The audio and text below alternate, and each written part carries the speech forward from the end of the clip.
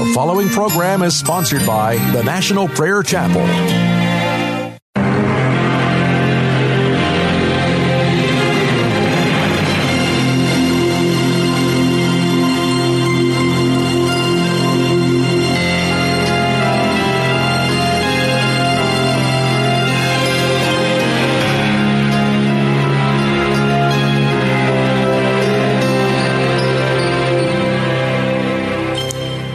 Welcome to Pilgrim's Progress.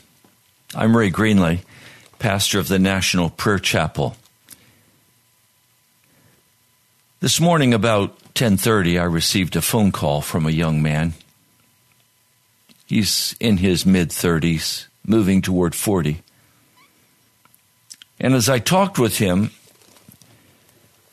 I was deeply pained. I wasn't upset with him. I was just deeply concerned, because as he spoke with such absolute assurance about very specific doctrinal issues and about how concerned he is that he be brought into full-time ministry, and that he didn't think this and that, and stating his positions and carving out his space. All I could say to him was, finally, the gospel is not about carving out my space.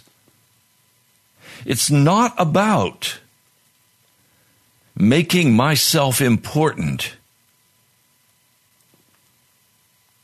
My heart was deeply troubled. I thought I'd share with you a story that I opened the worship service with at the National Prayer Chapel yesterday. It's a story out of the life of Elisha. I'm preaching a sermon series on Elisha's life in terms of Elisha being a type of the New Testament church. It's found in the book of 2 Kings, the 4th chapter. I'll begin reading with verse 38. Elisha returned to Gilgal, and there was a famine.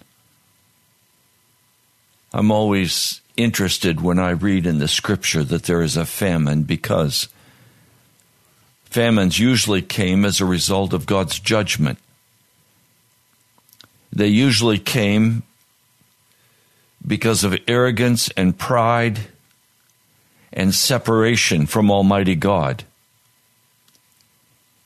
That is certainly the case for all of Israel. At this time in history, they are still worshiping at Jeroboam's calf gods.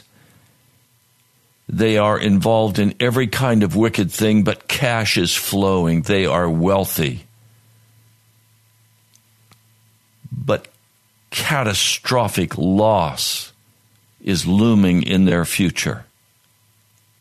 So now they have a famine as a warning from God. Even as in California and parts of America, we have heavy drought. Lake Mead is emptying in this horrific drought in California. With all of LA, Arizona, other parts of the country threatened by the loss of water in Lake Mead. There are warnings on every hand in America. There is rioting. There is a militarized police force. There is a president who is trying to move the police toward nationalizing local police, all the time maintaining that he is pro Black Lives Matter. So you have him playing a deep double game of deception You have the currencies skyrocketing now, the American dollar going up, because Europeans are seeing that the euro is collapsing and they are rushing to the dollar. And of course, that's a harbinger of what's coming to America as deflation and inflation wreck totally the American economy. We have warnings on every hand. We have famine in America on every hand. Oh, not just physical famine, the famine of poverty, the famine of natural disasters. We have famine on every hand, and it is a warning from God toward America. If God does not deal with America, He's going to have to go back and repent for destroying Sodom and Gomorrah. America is due severe judgment from God. Now, Americans and their modernism and postmodernism have been able to shove aside in their arrogance the whole notion that there is a living God who rules over heaven and earth. And because they cannot see the King, they flaunt their wickedness of homosexuality, transgenderism, and every other kind of wickedness. They flaunt their nudity. But there is a God in heaven, and He is observing. And famine is coming upon America. So as Elisha returns to Gilgal, there's a famine in that region. And while the company of the prophets were meeting with him, he said to his servant, "Put on the large pot and cook some stew for these men." In other words, these men don't have adequate food to take care of themselves. Let's provide a meal for them. Let's do a stew. So one of the enrollees in the school of the prophets went out into the fields to gather herbs, and he found there a wild vine.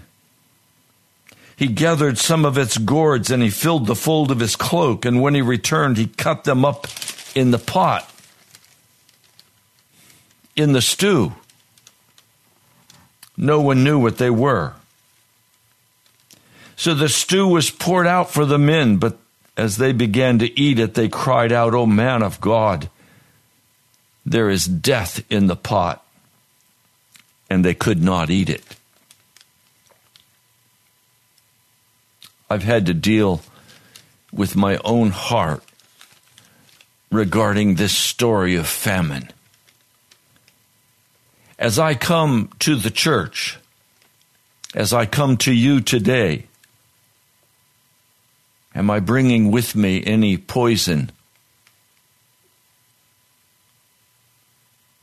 When I go to the National Prayer Chapel and I worship with God's people, am I bringing poison with me? Well, perhaps you ask, what would that poison look like? Anger, self-righteousness, pride, the need to control, to be the man, to be the dictator, stonewalling, refusing to share myself, selfishness, self-indulgence, gossip, malice, accusations, and perhaps the greatest poison that can be brought into the family of God is unbelief. What is the work of God? In the new covenant, the work of God is to believe in Jesus Christ. this young man I was speaking of at the beginning so hurt my heart, because he believes in himself. He believes in his messiahship. He believes that he has the ability, the education to teach others. And so in his way of being the attorney, he dogmatically holds that you must conform. I said, "Oh Lord, do I bring poison to God's people?" There's much poison in the church today. There's much arrogance, self-righteousness, hardness of heart, as though somehow I'm an authority, that I exercise authority over a brother or over a sister. I exercise authority over a church, over those that I'm friends with.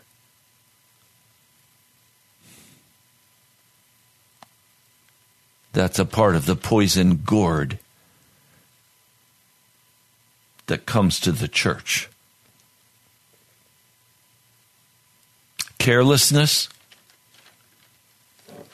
not keeping my word, saying one thing and doing another.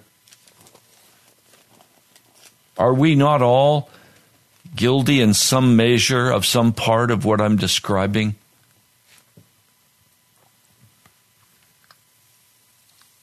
I was so stricken after this conversation that I said, "Lord, how can I even go and speak on the radio today? What do I have to say that would be of value to a brother or to a sister?"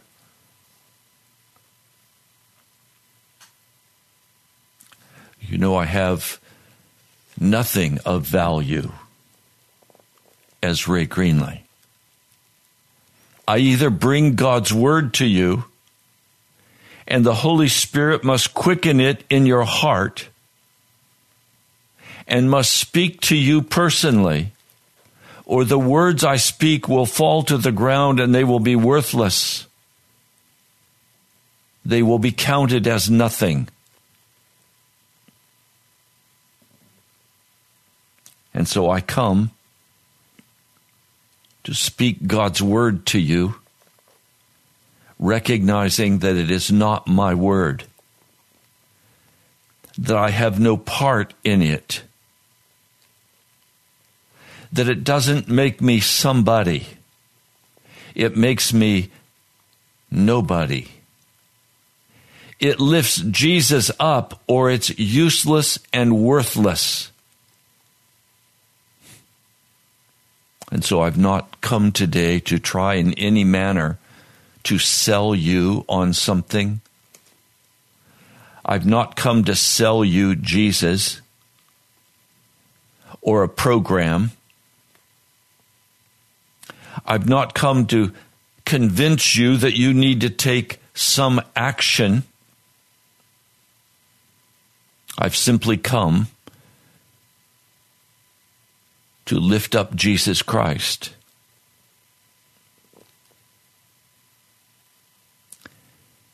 And I pray there is enough bread in the word spoken that your soul will be filled. And you will say, "It was good to worship with Pastor Ray on Pilgrim's Progress today."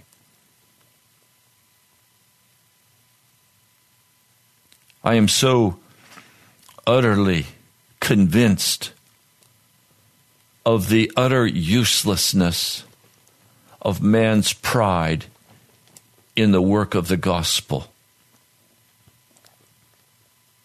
so utterly convinced from years of watching that we don't need big name people coming with a program. We need Jesus. And the humility that comes at the cross. With humility comes gentleness. Strong, but gentle. Strong in Jesus. Not strong in my program. Not strong in my ability. Not strong in my mental capacity. Strong in Jesus. Let me read for you what Elisha said. This is verse 41 of 2 Kings, the 4th chapter, verse 41. Elisha said, "Get some flour, put it into the pot, and said, 'Serve it to the people to eat.' And there was nothing harmful in the pot." I believe that flour represented bread. Jesus said, "I am the bread of life." In John 6, verse 35. I am the bread of life. Our Father, which art in heaven, hallowed be thy name. Thy kingdom come, thy will be done. Give us this day our daily bread. When we pray that prayer, we are asking for Jesus. We are asking if we could feast on Jesus. And he comes and he feeds us. Remember, Jesus said, "I am gentle of heart." He doesn't come like a tyrant. He comes humble, gentle, but powerful. Most of us do not respect a man or a woman who is simply gentle. That gentleness must be accompanied by power. Now, some people will sometimes misunderstand a person's gentleness, and they will think that because that person seems so gentle and so caring and so loving, that they can abuse that gentleness and that giving.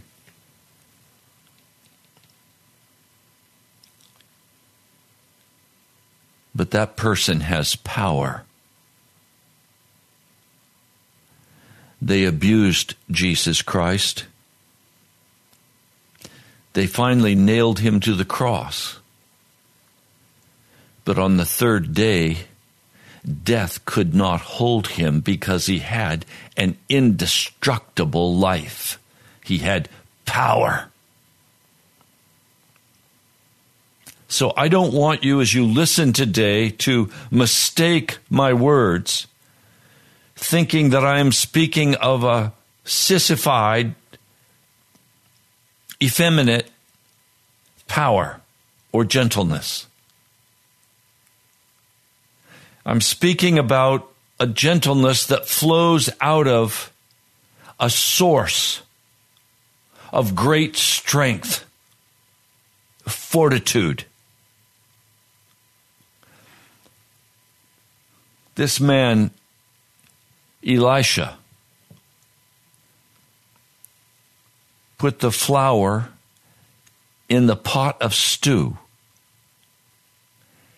and the stew was healed. It was a very gentle thing that he had them do. He didn't dump the stew out and start over. He didn't exercise some great, impressive power of rage and anger about how could you be so stupid as to bring your poison into the pot. No. You put the flour in the pot. The gentle act of putting the flour in the pot of stew healed the stew, and it took power to heal that stew.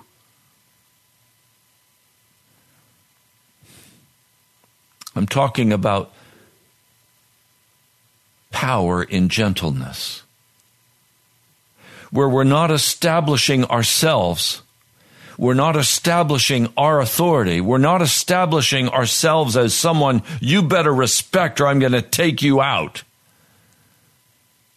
I'm talking about this man Jesus, who was mild, who was gentle, but had immense power.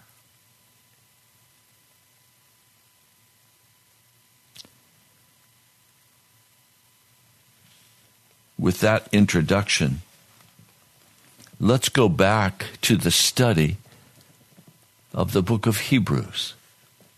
For Hebrews is one of the clearest books in the Bible to talk to us about Jesus and what he is doing right now. Have you ever wondered, what is Jesus doing now, and why has he not returned? And what is necessary for us?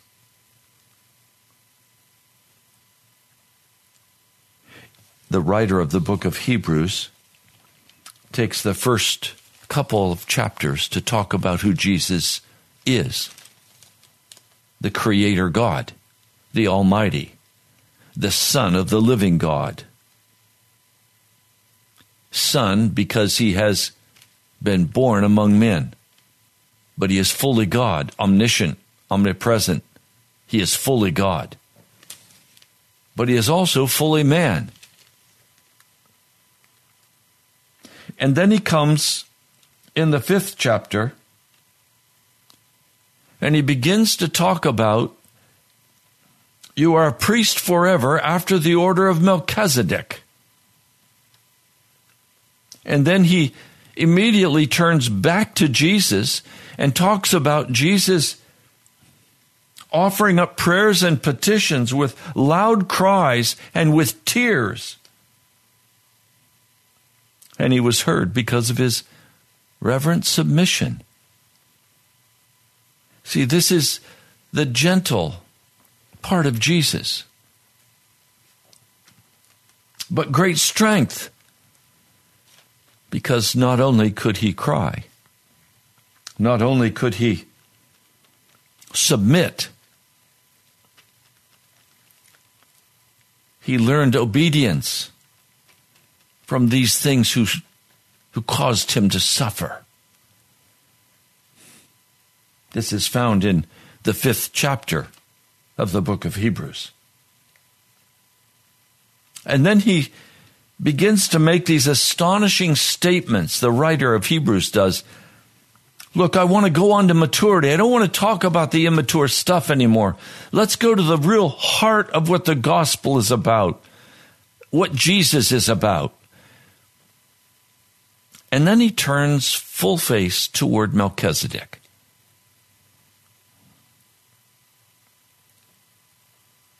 It's taken some time for me to begin to understand why he would even mention Melchizedek. He's established that Jesus Christ is God. He's established that he is the Messiah God. Why is it necessary now to turn and begin to speak about this man, Melchizedek? Some of you, as you've written to me, have said, I didn't even know how to pronounce the name Melchizedek.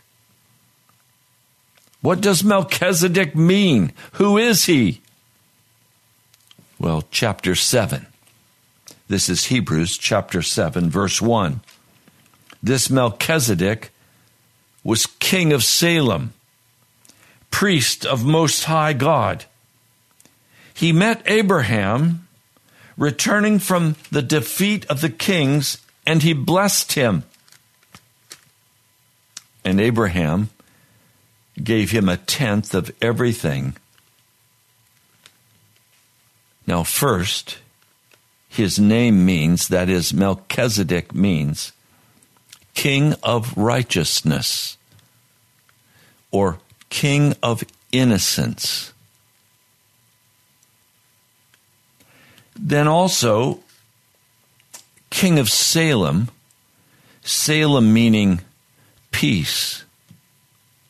So this Melchizedek, who comes mysteriously into the story of Abraham, and just a brief note, after the flood, the world was destroyed. Nimrod arose as a great hunter and established centers of worship, following once more the old ways prior to the flood, establishing Nineveh and other great cities like Babylon, the Tower of Babel. All of this Nimrod was up to his hips in. Nimrod was right in the midst of it, called a mighty hunter, a powerful man, full of ego.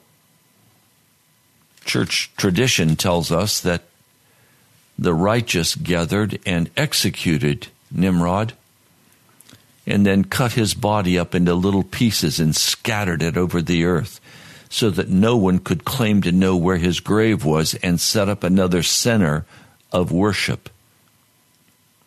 However, his wife said that he had ascended to the sun. And so he became the sun god. And today we have his phallic symbol in the Washington Monument. These phallic symbols were found in Egypt, in Mesopotamia. They all have reference back to Nimrod, who became the sun god. I won't get into it today, but even the Roman Catholic Church has been very much affected in St. Peter's Cathedral by Nimrod, in the mixing of the pagan with the sacred.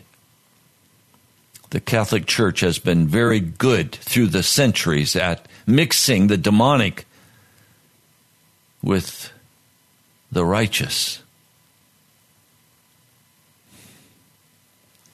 That's another day's study, however. But Melchizedek is King of Righteousness and King of Peace. The scriptures tell us he is without father or mother, without genealogy, without beginning of days or end of life. So according to the scriptures, Melchizedek is still alive today, that he was not created and he was not born. So obviously, that makes Melchizedek a divine being. I wonder if he is the pre-incarnate Jesus Christ. I don't know. I've puzzled over who Melchizedek is for years, because according to the scripture, he's still alive.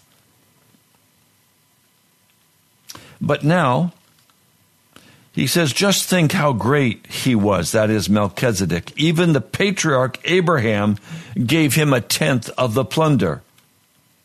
Now the law requires the descendants of Levi who become priests to collect 1/10 from the people, that is their brothers, even though their brothers are descended from Abraham.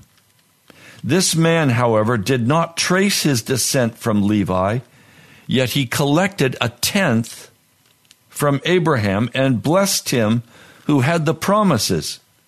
And without doubt, the lesser person is blessed by the greater. So the writer of the book of Hebrews is saying that Melchizedek was greater than Abraham, with more power than Abraham, with more standing than Abraham before the Almighty God.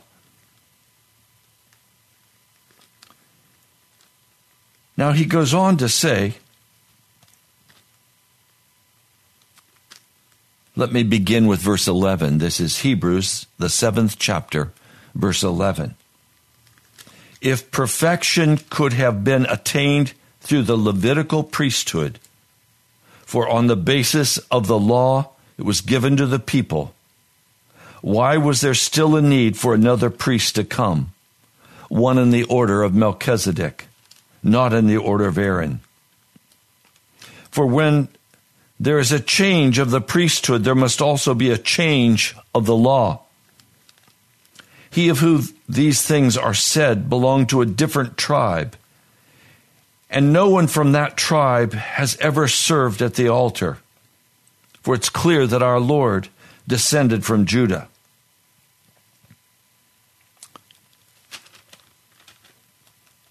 Now I want you to think about this with me for a moment.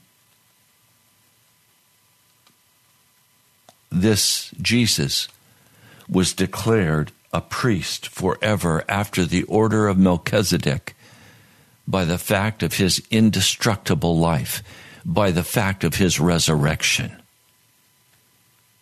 If Jesus had been crucified on the cross and there had been no resurrection, it would not have been an atonement that would have mattered for you or for me. There had to be a resurrection. There had to be an indestructible life proven in time and space and history. And there was. Now let me read verse 18. This is Hebrews, the 7th chapter, verse 18. The former regulation, that is the former law, that is the 10 Commandments, that is the ceremonial law, that is all that was encompassed in the Old Covenant law.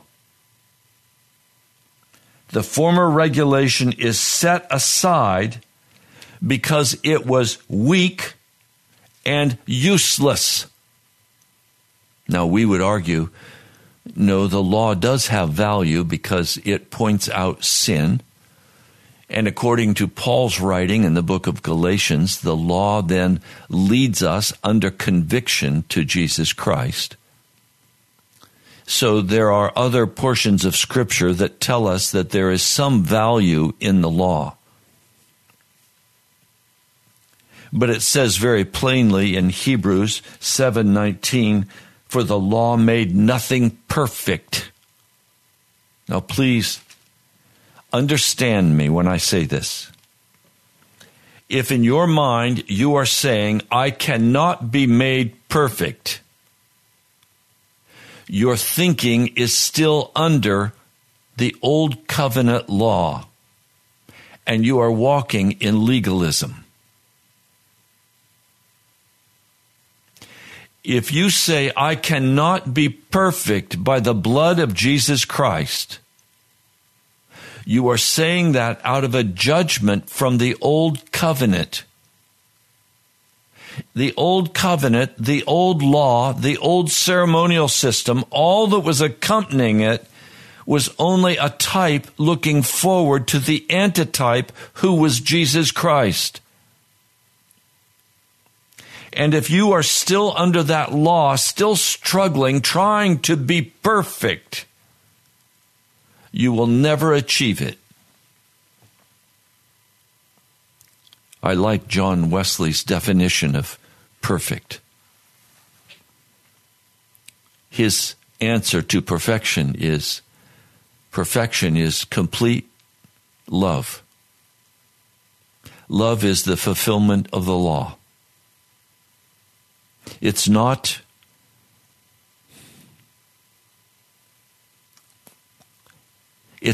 keeping the old covenant. The old covenant has been replaced by a new covenant. And if you still function under the illusion that somehow you must struggle and strain to be perfect, to keep the law, to obey the old covenant. You have misunderstood the gospel of Jesus Christ, and you are in a terrible bondage. You are not free at all. And that's why portions of the modern church have transitioned to Gnosticism, mixing it with the Christian gospel, because Gnosticism allows them to continue to walk in their sin and still be released from the law, because they said Jesus did it all at the cross. He forgave your past, present, and future sins. Oh yes, Jesus can and is willing to utterly forgive you for all sin and to remove it from your heart and your life. But if you maintain that you can walk as a sinner in rebellion against God, in hatred, in bitterness, in malice, if you think you can still walk in the old ways of the old man and the old flesh, and that you somehow can still be saved by simply saying, Jesus, I accept you as my Savior, but I'm going to walk as a Gnostic, you have utterly missed the gospel of Jesus Christ. Do I have assurance of salvation? I do. Absolutely I do. My sins have all been forgiven. I have been washed and made clean by the blood of Jesus Christ. Have I sinned after I became a Christian? Oh, absolutely. I'm ashamed to say it, because there was no need for me to sin. It was simply the old rebellion of my heart that I gave favor to once more. But I am called by Jesus to utterly renounce that old way of the law and to cast aside the old covenant and to cast aside everything of darkness and walk in what is called in Scripture a new covenant. It is a covenant of grace. But watch. Grace is never a covering for sin. Grace, on the other hand, is the unmerited favor of God to remove my sin, to heal me of the wounds of the devil, to restore me into full fellowship with Jesus Christ and with my brothers and sisters. True grace, according to Titus, teaches me to say no to ungodliness. It is God's favor wooing my heart and winning me for the glorious kingdom of our Jesus.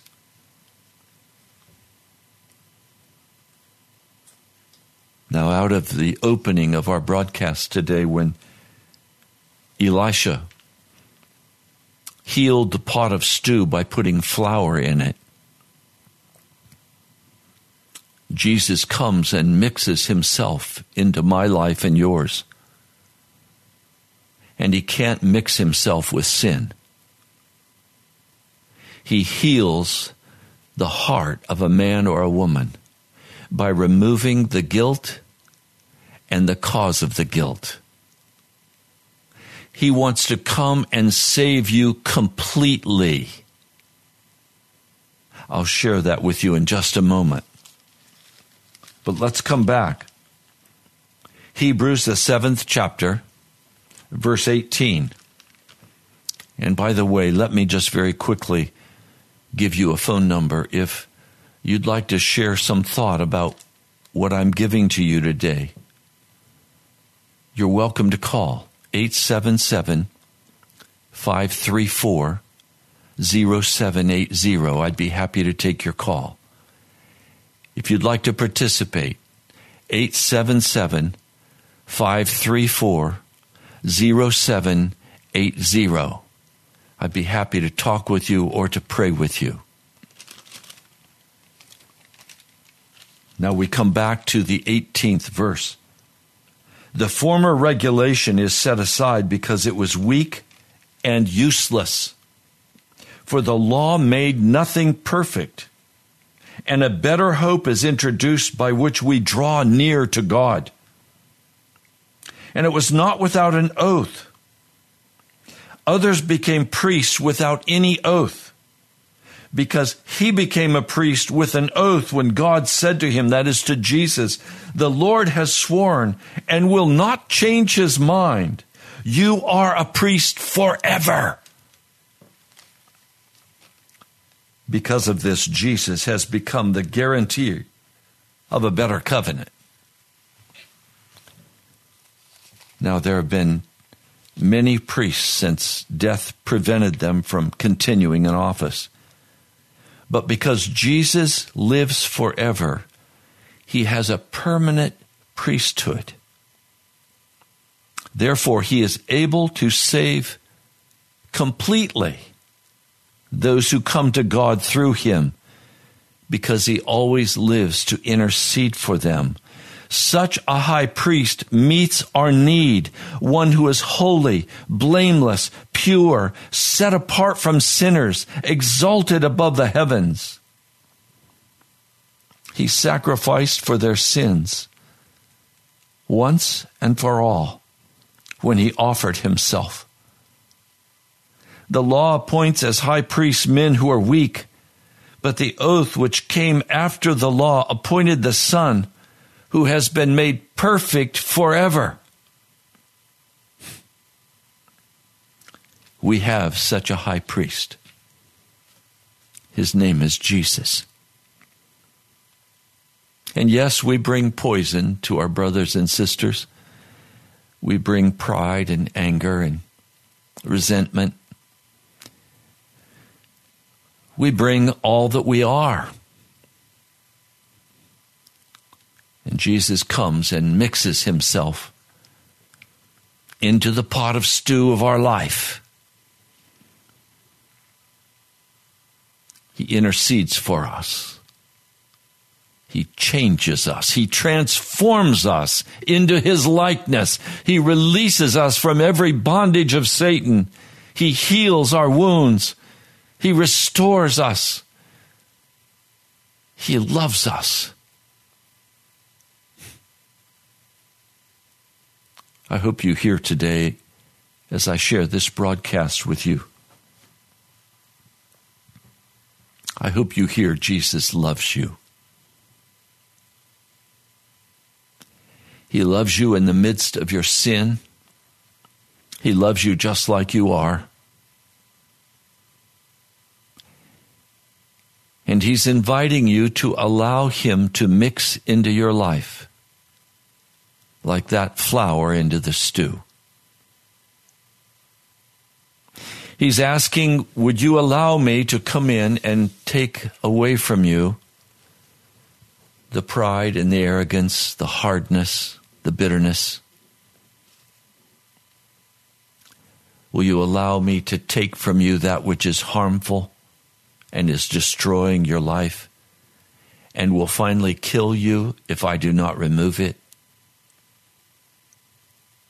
Will you let this gentle Savior, who is so powerful he created the heavens and the earth, will you let this gentle Jesus who died on Calvary for you, will you let this gentle Jesus come into your life? Now, some of you have been in the church for years, but you've never let Jesus take over your life. You've added Jesus to an already full life, and you make time for him as it's possible, as long as you can keep all of your covenants with the earthly realm. No. I'm saying, will you let Jesus have full sway over your life? Mr. Producer, are you there? You have a song, Conlon Carter sang it. It's one of my favorites. All of Jesus, none of me. Do we have time to play that?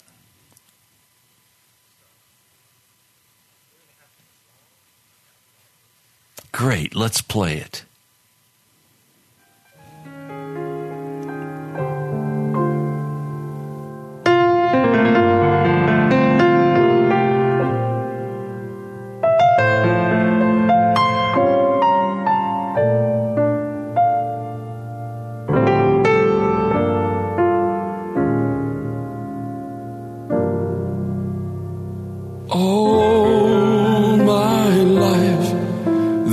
A truth I long to see. God said one day I'd be free.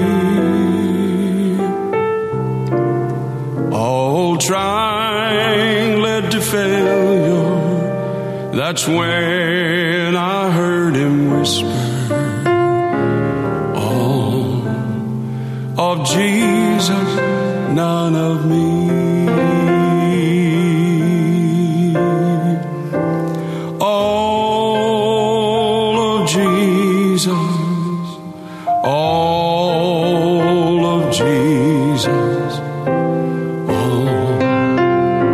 Jesus, none of me.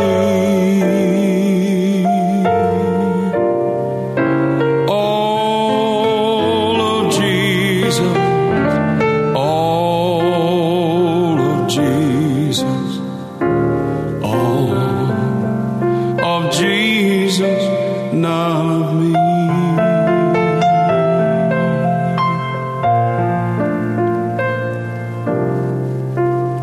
Oh, the glorious liberation and endless celebration when I found him in wondrous jubilee. Should you ask, I'll gladly tell you of the key to our salvation. All of Jesus, none of me. All of Jesus, all of Jesus, all of Jesus, none of me. All of Jesus,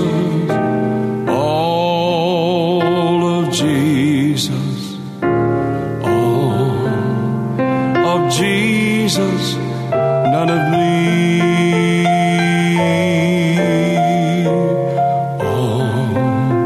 All of Jesus, none of me. All of Jesus, none of me.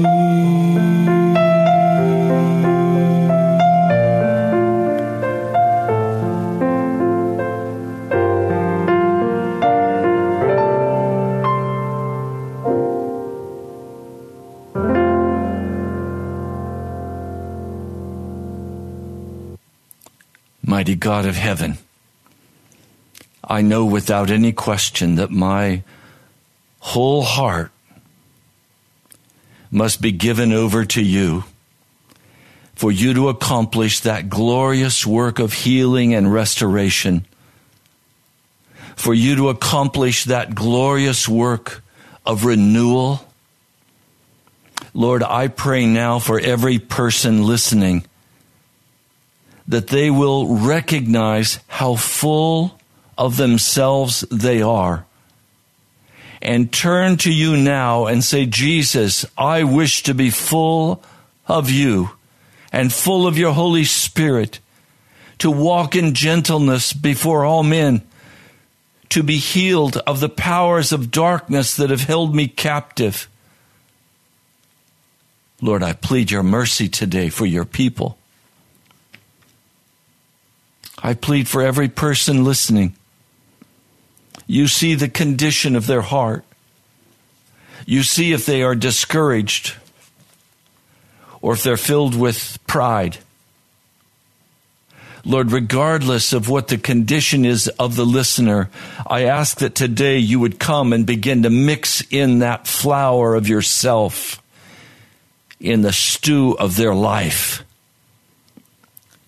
that their life could be healed and restored and returned. Thank you, Jesus. Amen. Well, we have just a couple minutes left. Is there a caller? Yes. Good, let's take the caller. Hi, welcome. We have just a minute. Praise the Lord, Pastor. I was calling for prayer, and I just thank God for you. This is my first time hearing your service, and I just thank God. So I just wanted to call and touch and agree with you, because God said if 2 or 3 gather together, touching and agree in His name, that He's in the midst of the prayer.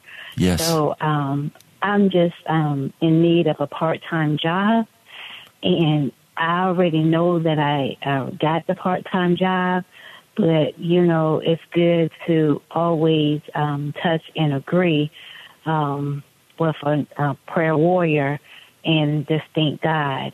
And I definitely want God in my life totally, you know, to use me so I can just continue to be a blessing to others, to share the word of God, and just to let other lost souls know how good God is. Because I always tell people, if you want to know how good God is, just taste and see.